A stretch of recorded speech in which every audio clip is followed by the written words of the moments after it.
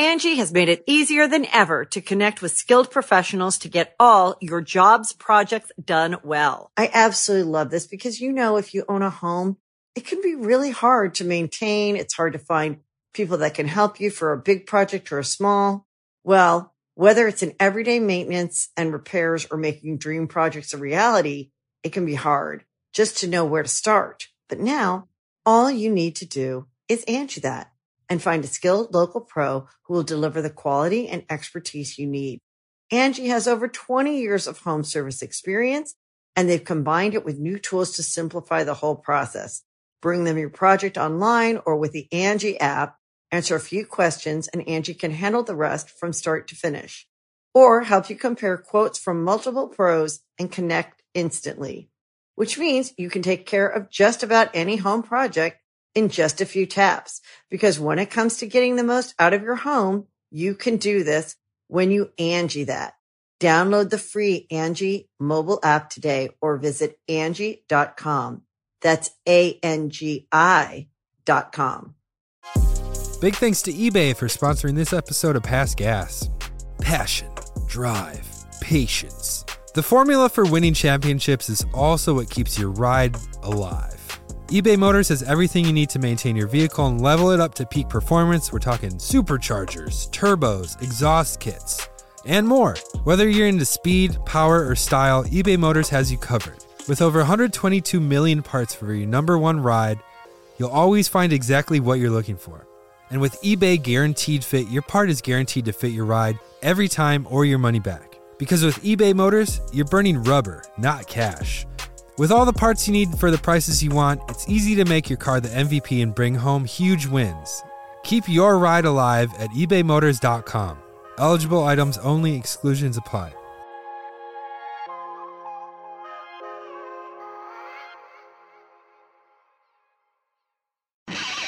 Past Gas Podcast. It's about cars, it's not about forts. Hey guys, welcome to the Past Gas Podcast. If you like Past Gas, please help us grow by giving us a good rating and a nice review on the podcast platform of your choice. It'll really help us out, and I really appreciate that, so thank you. All right, now for the show.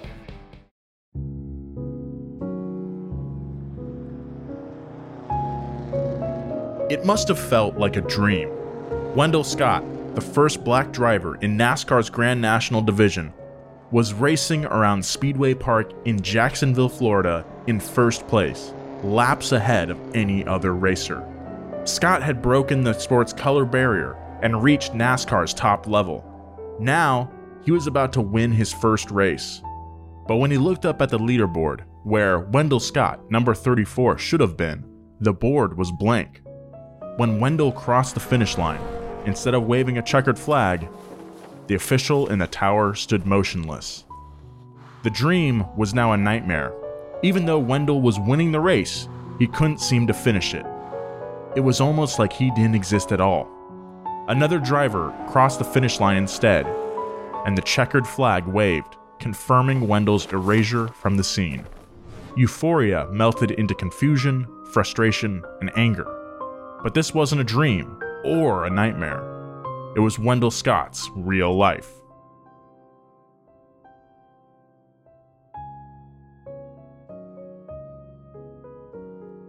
That's dirty, man. They did him dirty. Yeah, and we'll get into that later in this episode. Welcome back, everyone, to Past Gas. I am your host, Nolan Sykes, along with my co-hosts, as always, one Mr. Joe Weber. Fired up. And James Pumphrey. More power, baby. How you guys doing? More power, baby. That's my catchphrase, baby. You buy it on a shirt. Stickers. That's right. I'm doing great. Thanks for asking, Nolan. You're welcome.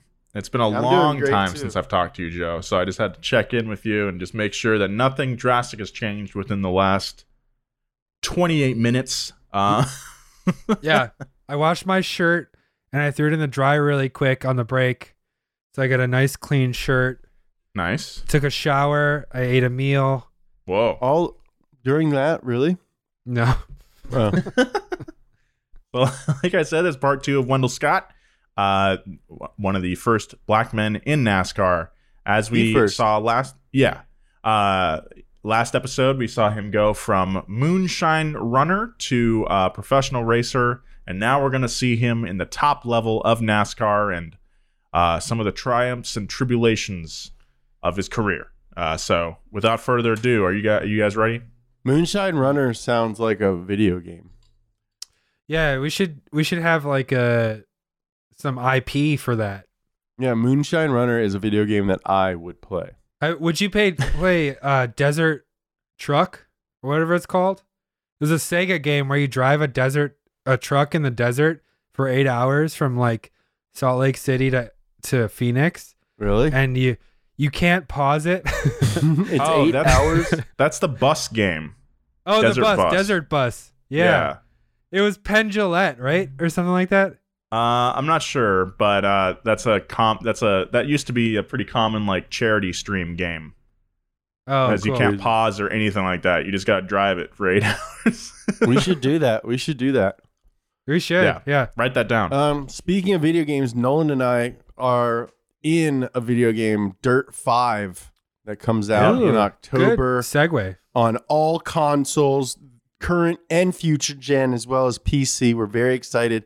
We do a version of this podcast. For some reason, Joe's not in it. Hey, I'm cool with that. I coded a little bit for that game. Oh, so okay, cool. So you're my involved. name's on the back end. Yeah. Yeah. But Nolan and I kind of guide you through the career mode. We're really, really excited and can't wait to play that with you guys. We'll figure out some sort of live event where we can play together. I'll be on there. My Xbox games handle is Jason's Dad 1975. I love my son Jason. Yeah, we recorded some sessions with renowned voice actors Nolan North and Troy Baker. Nolan North was actually in my dream last night, which I just remembered. Whoa! Is this safe for work? Should we warn the people to cover the kids' earmuffs? It's buddy. safe for work. Yeah. Just Nolan on Nolan, just getting sweaty, just greasing each other up, just greasing, getting their knucks greasy. Yeah, greasing their knuckles up on each other. Oh boy. Okay, let's get into it. It's like in Call Me by Your Name. I've not seen that. Nolan, so they're just like Nolan.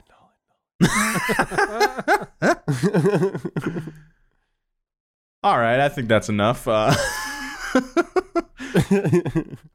Wendell Scott was nearly 40 years old by the time he made it to the NASCAR Grand National, the top tier of the league that's now known as the Cup Series. In that time, Wendell had gone from serving in World War II as a mechanic to running bootleg moonshine all over Georgia in a souped-up 1940 Ford Coupe to racing stock cars throughout the 1950s. First in a semi-professional league known as the Dixie Circuit, then in the lower divisions of NASCAR. 1961 would be Scott's rookie year in the Grand National. NASCAR at the time was in a state of transition. It was moving away from its humble hillbilly and moonshine running origins, where races were typically on half-mile clay and dirt tracks, and moving increasingly to so-called super speedways in Darlington, Daytona, Charlotte, and Atlanta, with sharply banked corners and seating for thousands of fans. The man behind the push for modernization was Bill France, the powerful businessman who owned NASCAR. It wasn't just the tracks that were changing, the cars were evolving too. In NASCAR's early days, it was common for drivers to race older cars that they had been working on for years, but now, newer models were advancing so rapidly that an older car was simply not competitive. NASCAR had less and less room for working-class hobbyists. Now, you needed money to compete.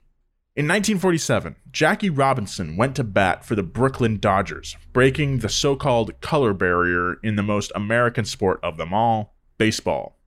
I would actually argue that oval racing is the most American sport, but that's a discussion for another time.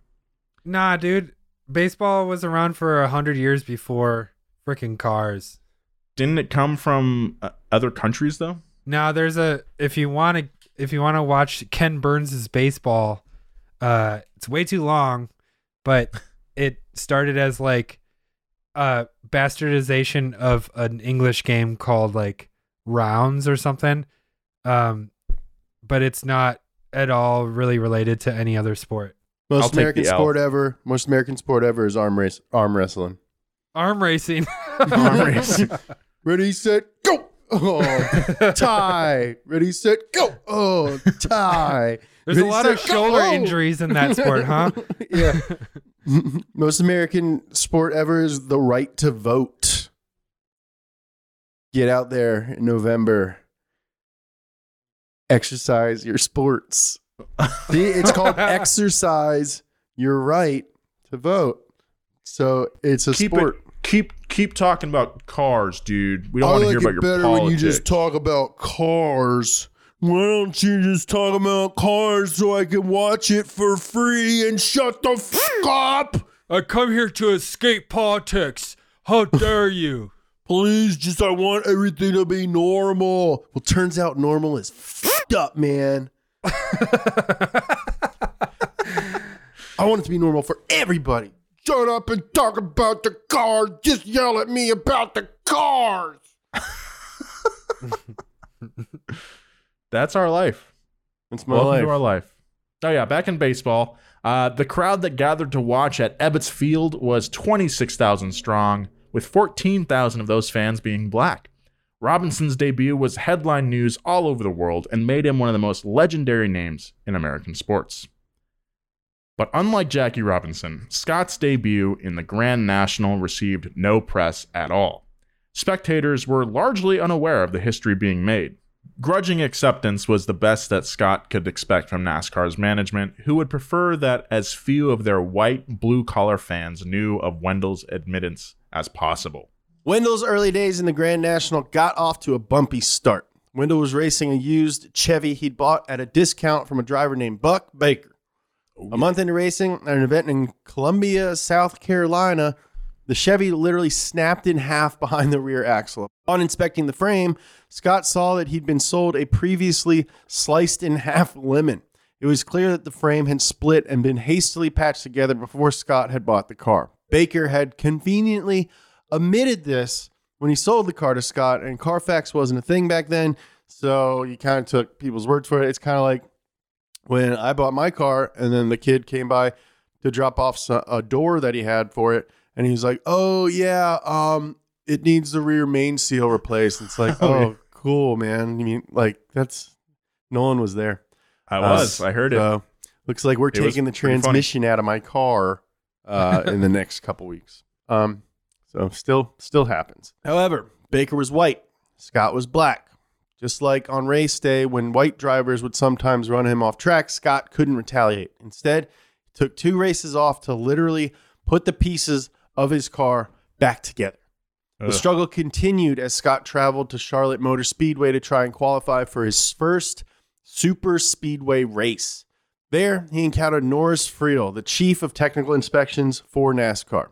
As Scott tried to enter the track to register, Friel flagged him down. Apparently, the physical appearance of Scott's Chevy was not up to NASCAR standards. Curious, Wendell checked the pit area. There were plenty of drivers with cars that looked just as beat up as his. Scott suspected that it was less about his car's appearance than his own. Not for the first time, Wendell spent a race day driving back to Danville dejected. Bullshit, man. So Scott took a break from super speedway events and focused on small track races. As the season went on, he consistently placed in the top 10, building confidence and learning his way around his Grand National car, which was heavier and more powerful than the one he'd been driving in the lower divisions of NASCAR. Encouraged, Wendell decided to give the super speedways another shot. He set his sights on the Southern 500, raced at Darlington. The Southern 500 lived up to its name. The president of the track was Bob Colvin, an avowed segregationist and fan of the Confederacy. The infield was a huge party with country music and plenty of drinking. Everywhere were Confederate flags, which they just banned this year, which everyone's patting them on the back about, but that's insane that it took this long. Can you imagine just going to a basketball game and people are just like, yeah, go Pelicans. I mean, I just want to clock that NASCAR is the only sport with one black athlete. Like, that's absurd. In fact, Darlington actually flew the Confederate flag to start the Southern 500 instead of the traditional green flag. Even for a league that typically embraced white Southern heritage, the Southern 500 was on another level. Even to attend the event as a black man would have been hugely intimidating, not to mention dangerous. For Wendell Scott to even apply to race in the Southern took enormous balls that must have been challenging for Scott to fit into his Chevy. Yeah, they weighed his car down. You know, it acted as a ballast. Put more grip on them tires. I do have to say, you need small balls to drive the Shiro because the gas pedal and the brake pedal are like very close. Oh, that's right. You got a new car too, Joe, didn't you? Yeah, it's so fun. But it is just like I get out and my balls just like go back to normal. I'm like, oh, wow. You ever like just be sitting there and you'd be like, oh man, I have to poop. But then you're like, oh no, my legs are just too tight on my balls. No. No. What? What is that? No. Oh, because it's like, yeah, like you're driving or something, and you're just like, why am I agitated and my tummy kind of hurts? And it's like, oh I'm crushing my balls. Oh, I have done that. Okay, I don't that feel makes like more sense. I was I don't ever equate it with James. like the desire to poop though. Like Yeah, I feel like I was like, you gotta see a doctor if those are the same sensations. So yeah, we Scott's big balls didn't fit in the Chevy, but balls weren't enough. Bob Colvin denied Wendell's application, and Bill France, the president of NASCAR, who had previously promised Wendell that he would be treated like any other NASCAR driver, was silent on the issue. For France, this was business. Why take a stand and risk alienating one of the most powerful track owners in the sport? Not a good look.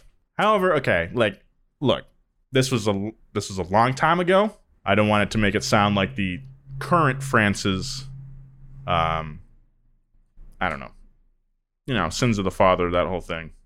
we can say that it was bad that he stayed silent when promising Wendell that before. Like, I think we're dealing with that still today. A lot of people being silent on the issue when they have a platform. But I think that is like an issue too. Like, people just don't want to like stir the pot, and a lot of it has to do with money. But I think it's a little bit cowardly. Yeah. I can see if it was like multiple drivers, he'd probably have to address it. But it was like the first one, and he, like, I don't know. It's just a power situation. Like, yeah, like you're saying, we lost a bunch of subscribers and I lost a bunch of Instagram followers. I don't know if we really lost a bunch. I mean, we lost quite subscribers. A few. You shouldn't be afraid to say what's right. Like, I'm not anymore. Like, I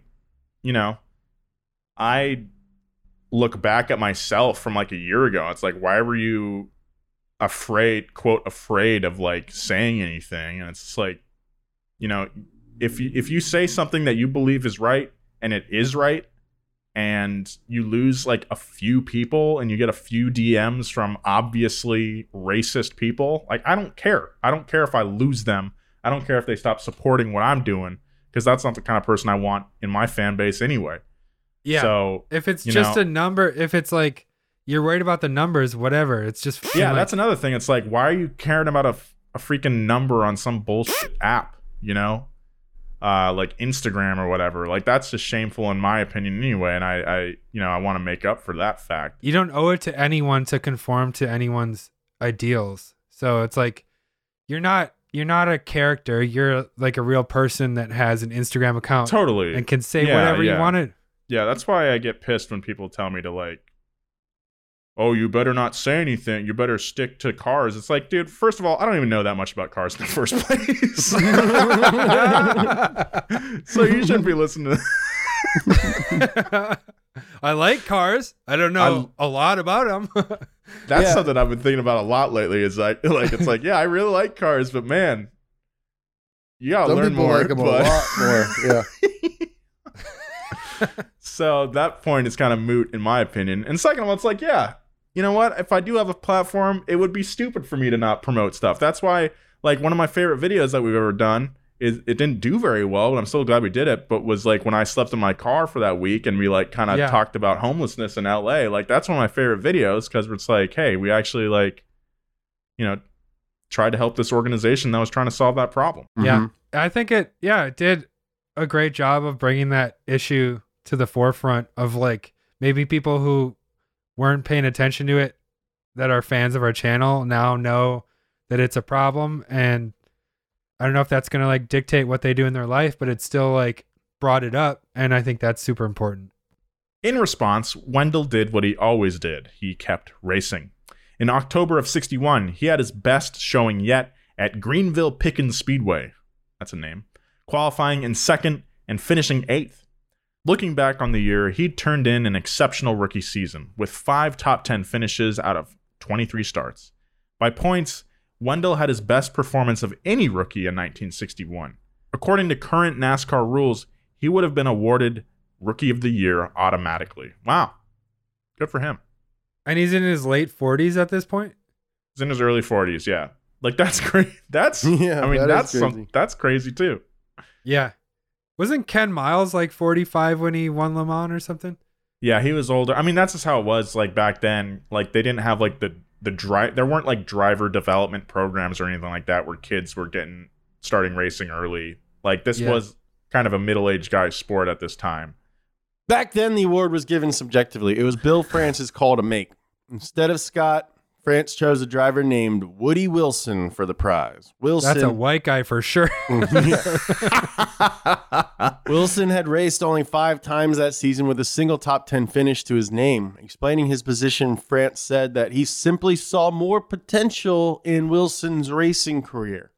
If France was telling the truth, he was a bad judge of drivers. Wilson dropped out of NASCAR the next season. Dumb. In a lifetime of unfairness suffered by Wendell, this was a new low. Notably, Jackie Robinson had been awarded Major League Baseball's Rookie of the Year after his debut season 13 years ago in 1948. NASCAR was a much more hostile world than baseball. Woody Wilson was later asked if Wendell Scott deserved to have won instead of him, and Wilson recalled that Scott was, quote, a nice old boy. He stayed in his place. Back in them days, you'd hardly ever see an N-word racing. But he stayed in his place and everybody accepted him. From a rookie like Wilson all the way up to Bill France, this was the expectation they had of Wendell, that he would know his place and not challenge the racial hierarchy. In what would become a pattern for his entire career, Wendell's only response was to keep racing. That's just heartbreaking, man. I know, man. 1962 brought changes to NASCAR. It was the first year that car companies openly began sponsoring drivers. The sport was becoming big business. Now, Scott might have been equal to other drivers in skill, and he had a greater mechanical knowledge than perhaps any other driver in NASCAR, but it was getting harder and harder to keep up with the accompanying costs. And without a sponsor, Scott relied on his sons and his friends to pit for him. When they were unavailable, he'd crew for himself, jumping out of his car to change tires and to refuel by himself. That's so badass. Yeah, then climbing back in and resuming the race. Not without a sense of humor, Scott painted "Mechanics Me" on the side of his car. If he was going to do it all himself, he was at least going to take credit for it. That's so cool, man. Yeah, that's just so persistent, man. I love it. Going back to Pocono real quick, I just want to say Kevin Harvick won on Saturday. He is 44 years old. Which is kind of cool that people in their middle-aged drivers can still win, can still be competitive in NASCAR. You know what that means? You know what that means, Nolan? No, I've still got a shot. Oh yeah, true. I still got a shot. Old guy's got a shot. I still got a shot. We'll say if there's any like racing series to be an old guy in, I think NASCAR is a good one because you don't need those like insane fast twitch muscles that you need for like Formula One. You're just kind of, I guess you do need good reaction speed. Oh, for sure. In case there's a crash. You still need to be able to drive, and also you're in a freaking oven for like 4 hours. That's another thing. I've started watching a lot more NASCAR lately. Yeah, but have you ever been in a sauna? Old guys love saunas. Yeah, you ever seen a sauna? There's old guys with no towels or shorts on. And no shame. No shame. I would No towel, no shame, no problem. We'll get back to more Past Gas, but right now, a word from our sponsors. The Angie's List you know and trust is now Angie, and we're so much more than just a list. We still connect you with top local pros and show you ratings and reviews, but now we also let you compare upfront prices on hundreds of projects and book a service instantly. We can even handle the rest of your project from start to finish. So remember, Angie's List is now Angie, and we're here to get your job done right. Get started at Angie.com. That's ANGI, or download the app today. Angie has made it easier than ever to connect with skilled professionals to get all your jobs projects done well. I absolutely love this because, you know, if you own a home, it can be really hard to maintain. It's hard to find people that can help you for a big project or a small. Well, whether it's in everyday maintenance and repairs or making dream projects a reality, it can be hard just to know where to start. But now all you need to do is Angie that and find a skilled local pro who will deliver the quality and expertise you need. Angie has over 20 years of home service experience, and they've combined it with new tools to simplify the whole process. Bring them your project online or with the Angie app, answer a few questions, and Angie can handle the rest from start to finish.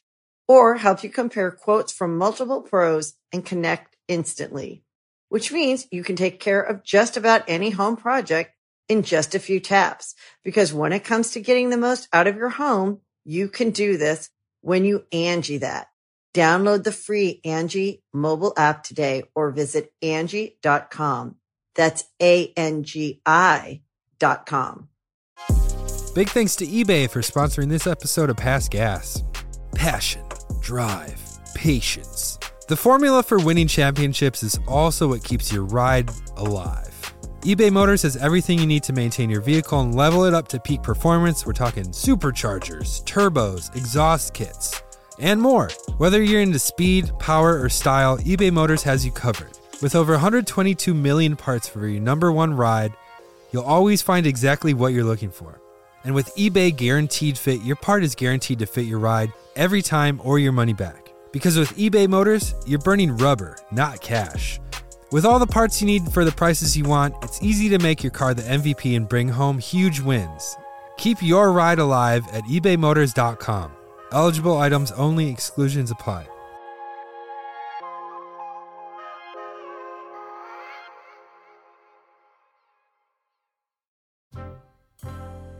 The top stock car's edge was in the straightaways, where they could outpower Scott.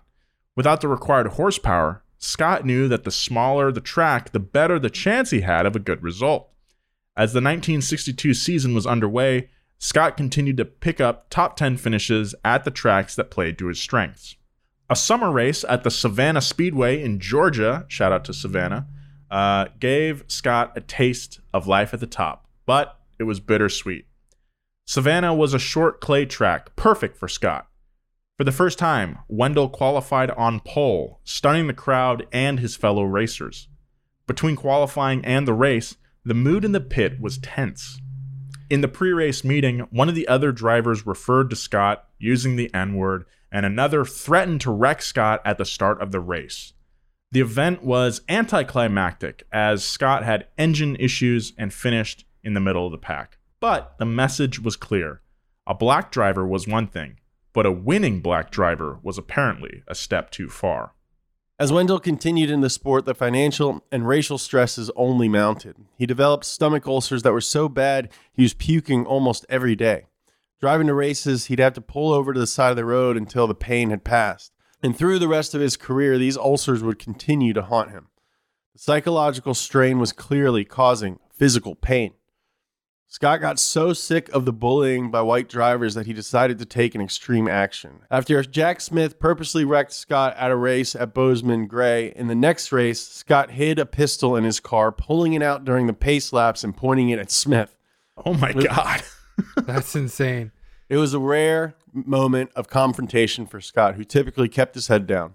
Whatever his response, the insults and threats never stopped. For the second year, Scott was denied entry at Darlington. Jeez. On the bright side, the 62 season showed that Scott's strong rookie year hadn't been a fluke. He raced 41 times and garnered 19 top 10 finishes. He managed to place 15th of all the drivers, earning $11,000 in winnings, about $90,000 in today's money. That's good money.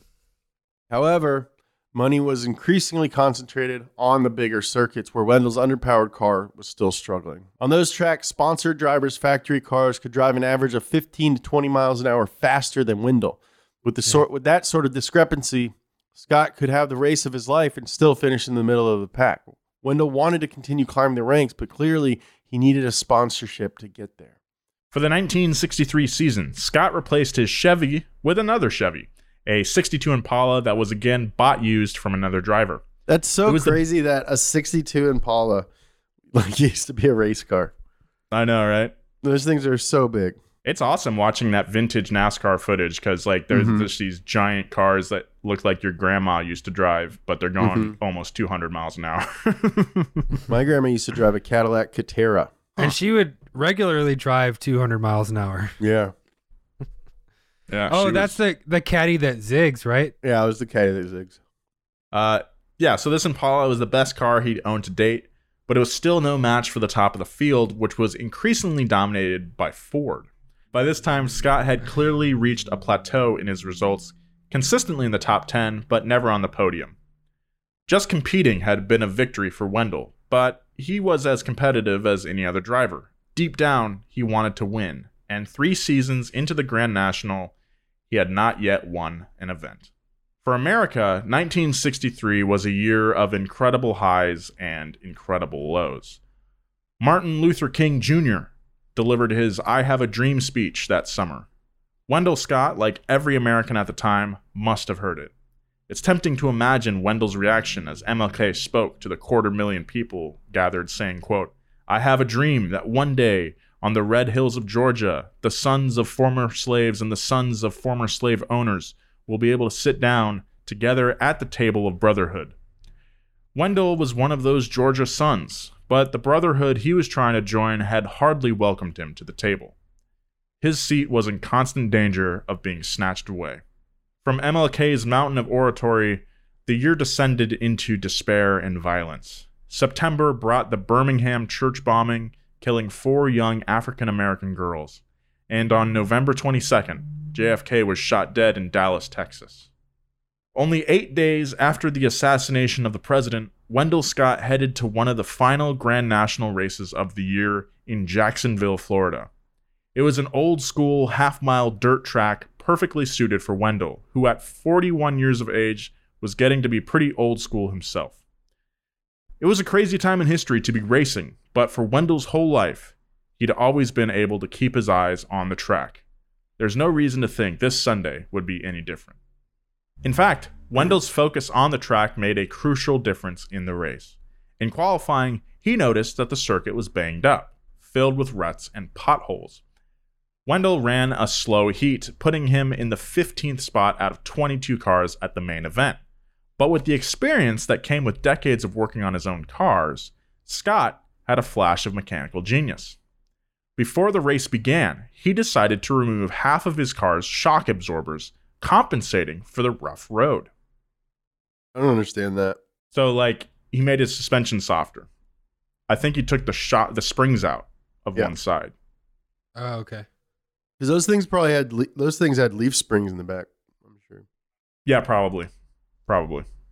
The race began and quickly descended into a chaotic mess. It only took 6 laps of the 200-lap race for the first driver to be eliminated with a broken axle. It's a rough track. 2 laps later, a second racer was out with engine trouble. Wendell, meanwhile, was in a whole new world, cruising on his magic carpet ride, allowing the other drivers to wear out their cars while he maintained a steady pace and floated easily over the rough track. At 100 laps, the halfway point, 8 of the 22 cars were out of the race. As the race continued, Richard Petty ran in first place, while Scott settled into second. On a typical race day, that's likely where Scott would have stayed. But this was not a typical day. It was Scott's day. Like everyone else, the bumps took a toll on Petty's car, and he fell out of the lead with steering issues. Scott was in first place in a Grand National Division race, and because of his brilliant pre-race tactics, it seemed impossible for anyone to catch him. All he had to do was finish the race. It was one of those magical days on the track where nothing could go wrong. However, off the track, something was amiss. The track's leaderboard, which up until that point had been faithfully tracking the shifting positions of the drivers, had gone blank. On lap 200, Scott crossed the finish line. The official should have been waving the checkered flag, but nothing happened. Confused, Scott took another lap, and then another. Still, nothing. It was the nightmare from the opening of today's podcast. He was stuck in an endless race, in the lead, but unable to finish. At this point, Buck Baker, the driver in second, completed 200 laps. Suddenly, the checkered flag was out and waving for Baker.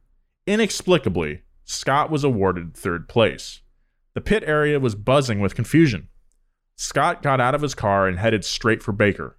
Baker recalls Wendell saying matter-of-factly, quote, "Buck, you know something? I believe I won this race." Baker, however, wouldn't concede. What would emerge later as the reason behind this decision was utterly bizarre. In addition to a trophy and prize money, the winner of the race had been promised a kiss from a local beauty queen, a common custom at NASCAR races of the time. The queen, being a white woman, race officials anticipated the scandal that would be caused if a black man were to kiss her. By their logic, to preserve her honor, a black man would not be allowed to win the race. Oh my so God. when Wendell won, they simply pretended it never happened. That's pretty awful. Dumb. Yeah. That's so dumb. Baker wouldn't stand down, but neither would Scott. While Scott appealed to the officials, the beauty queen awarded Baker the trophy and the kiss, and fans left the track. Only hours later did officials admit their so-called error and awarded Wendell the win. Baker had carried off the trophy. The fans were already home. On what should have been Wendell Scott's day of triumph, at the pinnacle of his barrier-breaking NASCAR crusade, he was instead humiliated. Instead of a kiss from a beauty queen, he'd been rewarded with a slap in the face. In Scott's typically understated words, they took all the kick out of it. He had made history, only for that history to be denied and erased. Without a trophy or any sort of press coverage of his victory, it was almost as though it never happened. Unbelievably, NASCAR found a way to make things even worse. Word had gotten back to NASCAR management that Scott was upset about not receiving a trophy, so at the next NASCAR event, held in Savannah, Georgia on December 29th, the officials handed Scott a trophy. It was a cheap block of wood, nothing like the typical Grand National trophy. To this day, Scott's family is convinced that the makeup award was part of a plan to further humiliate Scott. And it didn't stop there. When Scott got back to the pit area to get ready for the race, he noticed that someone had cut his tire. The cut wasn't deep enough to puncture it. The intent was clearly to damage it just enough to fail during the race. All Scott could do was change the tire and keep driving. The next year, Scott had a glimmer of hope when Ned Jarrett, Ford's star driver, met with Lee Iacocca, the vice president of Ford under Henry Ford II. Iacocca, at 38, was younger than Wendell, but even in his 30s, was already one of the most powerful men in the automotive industry. Jarrett passionately made the case for Iacocca that Ford should sponsor Wendell. Not only was Scott a talented racer who deserved the sponsorship, Jarrett argued that it was also good business. Black people bought cars just like white people, and Wendell could appeal to the market. Iacocca passed over the opportunity. In his eyes, the risk was not worth the reward. Scott was still not allowed to race at Darlington, and by sponsoring him, Ford would have to pick a side between their driver and NASCAR when inevitable conflicts arose. As a consolation, Ford quietly gifted Scott a car, but it was nothing close to what their sponsor drivers were working with. It was a 1960 model that had been redone with a 63 body. Still, for the 64 season, it was the best option that Scott had. He took the car and did his best to get it in top shape. He was now in a weird gray area between being independent and having a sponsor, but without any public support, it definitely felt closer to flying solo. With Ford, Scott had his best year yet, placing 12th in points with 25 top 10 finishes and 56 races. Still, Ford declined to sponsor Scott. I mean, that's just like, you know, we've talked about Lee Iacocca in like a bunch of our videos, you know, especially Up to Speed. He's been mentioned in probably 25 videos. And, you know, he's like the father of the Mustang and stuff. And like, in no way do we think of him being like part of, this, like, as a racist at all. But I think it just points out that it's like, you don't have to call someone the N-word to be part of a racist system. You just have to be part of the racist system. Yeah, he's complicit. And like, I know a lot of people would be like, well, no, they gave him a car. It's like, that's not the point. Like, just to be like on an equal level with his white counterparts, he has to be so much better and so much, and it's just bullshit. Well, I mean, I don't think I would consider any of the four of us to be racist, but we do benefit from racism and racist systems, and we have. So, yeah. Imagine if Ford had sponsored Wendell at that time. Like, I mean, it probably wouldn't like change history in like a huge way, but maybe there would be some sort of kind of like trickle effect where this enormous American corporation is like, hey, like, we got a black driver now. Like, maybe some sort of public opinion. Yeah, maybe Bubba Wallace wouldn't be the only black NASCAR driver in 2020. Yeah, that's a fair point. Outside of NASCAR, there was finally real progress happening in the United States. In 1964 and 65, major Supreme Court decisions dealt blows to the Jim Crow laws that had governed the South. The civil rights movement was daily national news, and just like today, opinions about minority rights and the treatment of black Americans was starting to shift.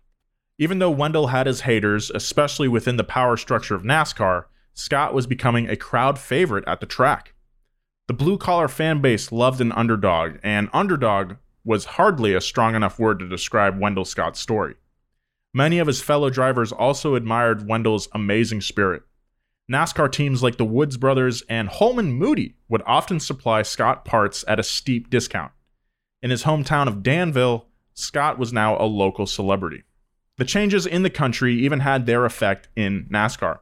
In 1965, Scott was finally allowed to race at Darlington. Unable to keep the pace with the sponsored cars on the fast raceway, he placed in the middle of the pack. Still, it was progress. Behind the scenes, however, things were unchanged.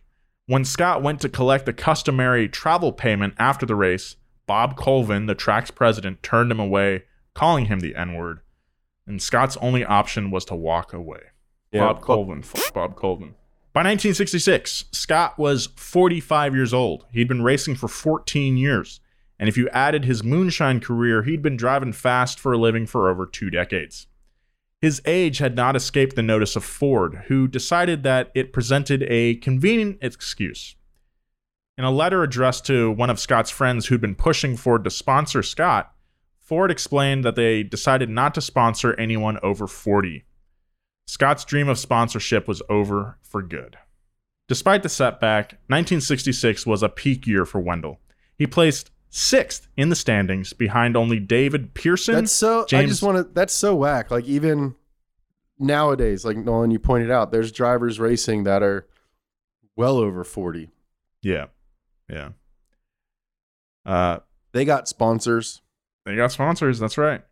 He placed behind David Pearson, James Hilton, Richard Petty, Henley Gray, and Paul Goldsmith. He was helped by the fact that Ford had decided to boycott NASCAR because of disputes over car regulations. Scott had performed with his usual consistency, although he didn't win any races, unfortunately. In fact, his 1963 win at Jacksonville would prove to be Scott's only win in the Grand National out of his 495 career starts. But despite his lack of wins, Scott had 147 top 10s, finishing top 10 30% of his starts. That's like pretty consistent. Mm-hmm. That's good. For the rest of the 60s, Scott stayed in the top 10 for overall standings every year. Yeah, this guy really deserved a sponsorship. That's good. Yeah, like he was doing top 10 in standings every year with like no budget. Yeah, that's even more impressive. If he had like been given a good car, he probably would have been winning a whole lot more. Yeah. By 1970, NASCAR's transition into the modern era was complete. The Talladega Superspeedway had opened in '69, nice, and was the fastest NASCAR track yet, with banks of 32 degrees. Races were now being aired on national television, with ABC doubling its annual coverage to 10 races in 1970. 1970 was also the last season when NASCAR would include dirt races on its schedule, Scott's greatest strength. Scott was 50, but he kept racing. Racism couldn't make him quit, and neither could age. However, despite his determination, he couldn't quite keep up with the times. In 1972, the Grand National was renamed the Winston Cup Series, with R.J. Reynolds Tobacco now NASCAR's main sponsor. The dirt track races that Scott preferred were relegated to what now is called the Grand National East Division. He would never again be a top-tier driver in the top league. By the end of 1972, it seemed like retirement was the most obvious option for Wendell. Even his most diehard fans would certainly understand if a World War II vet wanted to retire from car racing in his 50s. Instead of retiring, Scott went all in. In the past, he'd remortgaged his house to pay for cars, and he did it again, taking out a $13,000 loan. He borrowed another few thousand from a friend and bought a 1971 Mercury V8 from the Wood Brothers team. It was the best car Scott ever owned. But then he put it up on a lift and he realized it was 3 cars welded to each other. The car cost $22,000. Nowadays, that is $133,000. Oof. Scott repainted it red, white, and blue. For his first race in the Mercury, Scott passed over the dirt ovals where he'd made his start. Instead, he'd debut his car at the fastest racetrack on earth, at the Winston 500 in Talladega. Ironically, the marshal of that event was George Wallace, the infamous segregation governor who in the 60s has pledged to preserve segregation today, segregation tomorrow, and segregation forever. Wallace had been paralyzed in an assassination attempt a year earlier, so he was being driven in a convertible through the pit area. Wendell Scott reached out and shook Wallace's hand. It's impossible to know what either Wallace or Wendell made of that moment. That's a pretty cool power move. Yeah. Yeah. I would have yanked him out of that convertible. Well, in qualifying, Wendell's Mercury averaged 163 miles per hour, much slower than the 193 miles per hour pace set by the fastest car. Scott was disappointed, but the Wood Brothers team stepped in before the race, promising to tune the engine to Wendell's satisfaction. When Scott took to the track for the pace laps, his son timed him at 184.5 miles per. He finally had his dream car. But the dream lasted a mere 10 laps. A driver named Ramo Stott blew his engine and ran into the wall, leaking oil all over the track. As cars veered off the pavement, dust was kicked up from the infield, reaching the area of the accident. Scott pulled off the track and stopped, but he wasn't safe, however. A car slammed into his rear, knocking the Mercury sideways. Then a second car smashed straight into Scott's driver's side door, crushing the car and Scott in it. From the pit, Scott's son, Wendell Jr., ran to his father's wreck, not knowing what he would find. Wendell Sr. was alive, but just barely. His left leg was broken in 7 places. His ribs and pelvis were broken. He had a horrific gash on his left arm. In the words of Wendell Jr., it was like someone had taken a spray gun and sprayed his whole body in red. He could see a bone amidst the blood. Jeez. Scott was taken to the hospital and stabilized. He was alive and conscious, and it was a miracle. Meanwhile, back at the track, Bill France surveyed the damage to many wrecked cars. He had a check written out to each driver for thousands of dollars to pay for repairs. Scott was the only driver in the hospital, and France never cut him a check for his car, literally adding insult to injury. yeah. Good Lord, dude. This is in the 70s, by the way. Yeah. In Danville, fans and friends raised money for Wendell's recovery. Richard Petty sent Scott $500, the only NASCAR driver to do so. Yeah. Wendell would spend the next 32 days in the hospital recovering. Bill France finally sent Scott a check for $1,500, along with a photo of Scott shaking hands with George Wallace from Talladega. The note read in its entirety, quote, "Thought you would like to have enclosed a picture taken at the race at Talladega on May 6th. Hope you are about well." The bizarre gift and sentiment perfectly sums up France's approach to Scott in the 2 decades the driver had spent in his league. It was the most hostile version of support that the NASCAR owner could offer. Yeah, it's pretty bizarre. Hey, here's a picture of you with George Wallace. Scott's Mercury was towed up from Alabama back to Danville, Virginia, where it sat rusting in the weeds behind Wendell's shop. Wendell, now deep in debt and still recovering from his injuries, worked full-time in his garage next to the red, white, and blue car that represented his last horrifically brief comeback attempt. As time went on, the car rusted and faded into the thick Georgia foliage. What could have gone through Wendell's mind when he glimpsed the car through the weeds? Reflecting later on the crash, Scott would say that, quote, "It wasn't the worst day. It was the best day I ever had. I could have been killed. Like I always do in times of trouble, I called on the Lord, and he came through just like he always does." Wendell Scott raced 3 more times in 1973. At some point, heroic bravery blurs into painful denial, and at this point, the people around Scott must have been concerned. Instead of officially announcing his retirement, Scott simply stopped racing.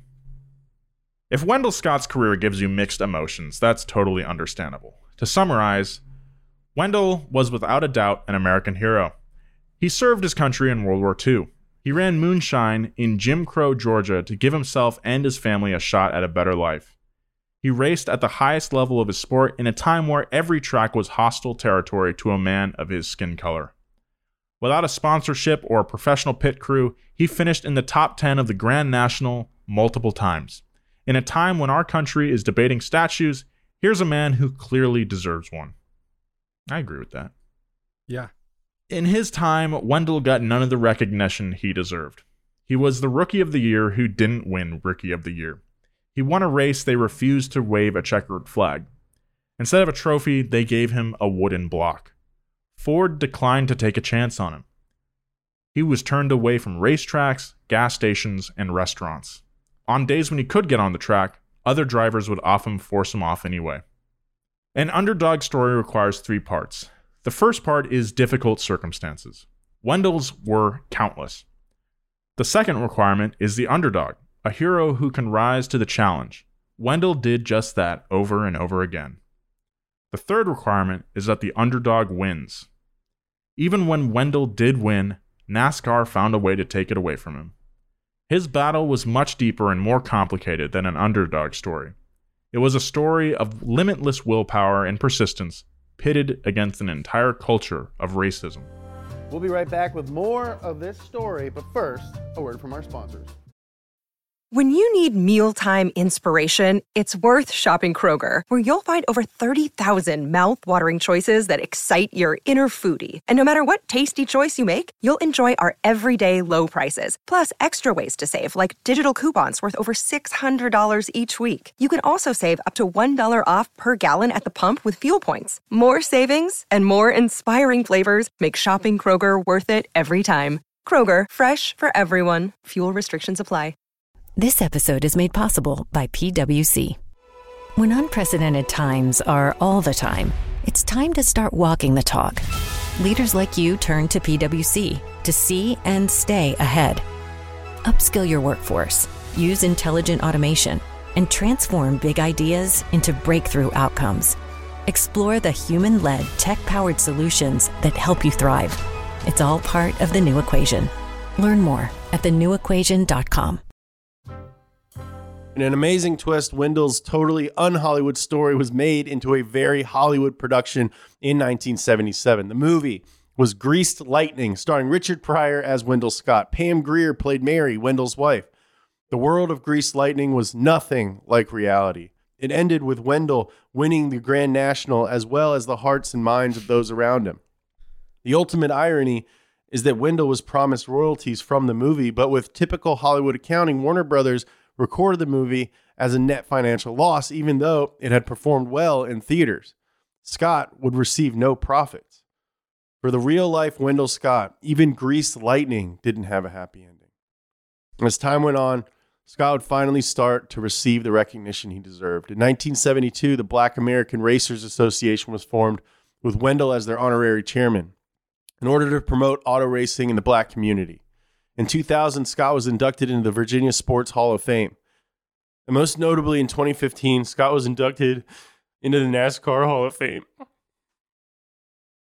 Unfortunately, he was not around to be there. Scott died in 1990 from cancer at the age of 69. All Wendell Scott ever wanted was a car and a dirt track to race it on. Simple desires that, because of the time and place he was born into, became incredibly complicated. The challenges in his path were endless and endlessly unfair. Still, the son of Red Hills, Georgia kept racing, searching for his place at the table. The road he was headed down was the same one we're on today. Deep down, Wendell Scott knew something we're all still learning. If you want to win, first you have to be equal. There's a story of Wendell Scott. Pretty powerful stuff. Yeah, man. I think this is one of my favorite series that we've done on the show so far. Yeah, for sure. You know, I'm not very well versed on NASCAR history. I'm like, for the longest time, I mean, I watch F1 all the time. I love F1, but I haven't really watched a lot of NASCAR. But now I'm watching it more. I'm getting up to speed on all the characters and their backstories and stuff. Hey, that's the show. But, you know, I mean, I'll admit I wasn't aware of Wendell Scott until pretty recently, and I'm really glad that we're telling this story because it's really good and, you know, very inspirational. It's crazy to see the parallels of what Bubba's going through today. Like, nothing has changed at all. Like, NASCAR is like kind of supporting him now, but it's still the same BS that he has to go through. They're definitely making a lot of necessary changes that should have been done a long time ago, I think. But it's super disheartening, but also like inspiring that he had this drive in him and this like insane willpower. And he seems like he wasn't going to let anyone get in his way. You know, I think NASCAR is doing a lot of like kind of too little, too late kind of stuff, a lot of like posturing and some gestures. But the fact is that, you know, Bubba is under this like incredible pressure right now to be the single black representative of an entire sport, you know, and like, he's the only one who has a Black Lives Matter car. He's the only one who's wearing a shirt that says "I can't breathe." And he's the only one who, you know, is getting pushed by the rest of the drivers in his car. You know, the fact that he is the only black kid who, you know, Jesse Iwuji is a friend of ours and a friend of the channel. He's in the truck series. You know, the fact that there aren't a ton of little black kids looking at race car drivers being like, oh, that's what I want to do, is a problem. And I think that's the problem that NASCAR needs to address. Yeah, it's not something that like a Twitter post or, you know, like banning. It's a good thing that they're banning the Confederate flag. It's like a step in the right direction. It's also 2020. But if you presented that opportunity to kids, you're gonna have a new wave of fans. Like, it's good business to do this. And I do think that, you know, like we say it all the time, like you have to be a rich kid to race. And like your parents basically have to be into it. Where, you know, with a lot of other sports, you don't really need a lot of stuff, and you don't need to be, you know, you don't need to grow up around people who are willing to, you know, devote all their time and knowledge to like you pursuing a thing like as a kid. And I really do hope that, you know, with sims becoming, you know, so accurate and sim racing leagues becoming a thing, I think that is a real opportunity to offer this sport to a lot more people. Yeah, that's a really good point. All the you know, all the Black Lives Matter protesting, with all the turmoil that we're going through as a nation right now, I think, you know, it is scary. I can see why people are nervous and everything, but I think at the end of the road, I feel very optimistic. You know, you see it with a lot of like footage being shared on social media of, you know, examples of racism, both systematic and like just like absurd personal level stuff. I think there is a light at the end of the tunnel here. It's not going to happen without some change, some structural and systematic change, but I think we can do that. There's no reason that we can't. All right, so that has been our two-parter on Wendell Scott. Thank you so much for listening. If you like this podcast, please consider giving us a good review on the platform of your choice. It does help us out. And if you haven't subscribed to the YouTube channel, It's called Loud Engines by Nolan's House on YouTube. You can check it out.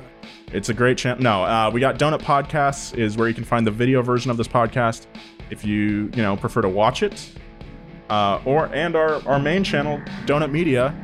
A very cool Mustang just drove by the way. Yeah, Donut Media. Check us out if you haven't already. If for some reason you listen to podcasts and don't watch our videos, consider, maybe check them out. You can find us on social media as well at Donut Media. You can follow us on Twitter and Instagram at Joe G. Weber. Fired up. At James Pumphrey. More power, baby! And myself at Nolan J. Sykes. Yeah, it's been a fun one. I don't know about fun. Yeah. I don't know about fun. It's been an enlightening one. It was an awesome story. Really, really cool, dude. Yeah. Fired up for Wendell. Yeah, fired up for Wendell. All right. Be kind. I love you. Angie has made it easier than ever to connect with skilled professionals to get all your jobs projects done well. I absolutely love this because, if you own a home, it can be really hard to maintain. It's hard to find people that can help you for a big project or a small. Well, whether it's in everyday maintenance and repairs or making dream projects a reality, it can be hard just to know where to start. But now all you need to do is Angie that and find a skilled local pro who will deliver the quality and expertise you need. Angie has over 20 years of home service experience, and they've combined it with new tools to simplify the whole process. Bring them your project online or with the Angie app, answer a few questions, and Angie can handle the rest from start to finish. Or help you compare quotes from multiple pros and connect instantly, which means you can take care of just about any home project in just a few taps. Because when it comes to getting the most out of your home, you can do this when you Angie that. Download the free Angie mobile app today or visit Angie.com. That's ANGI.com.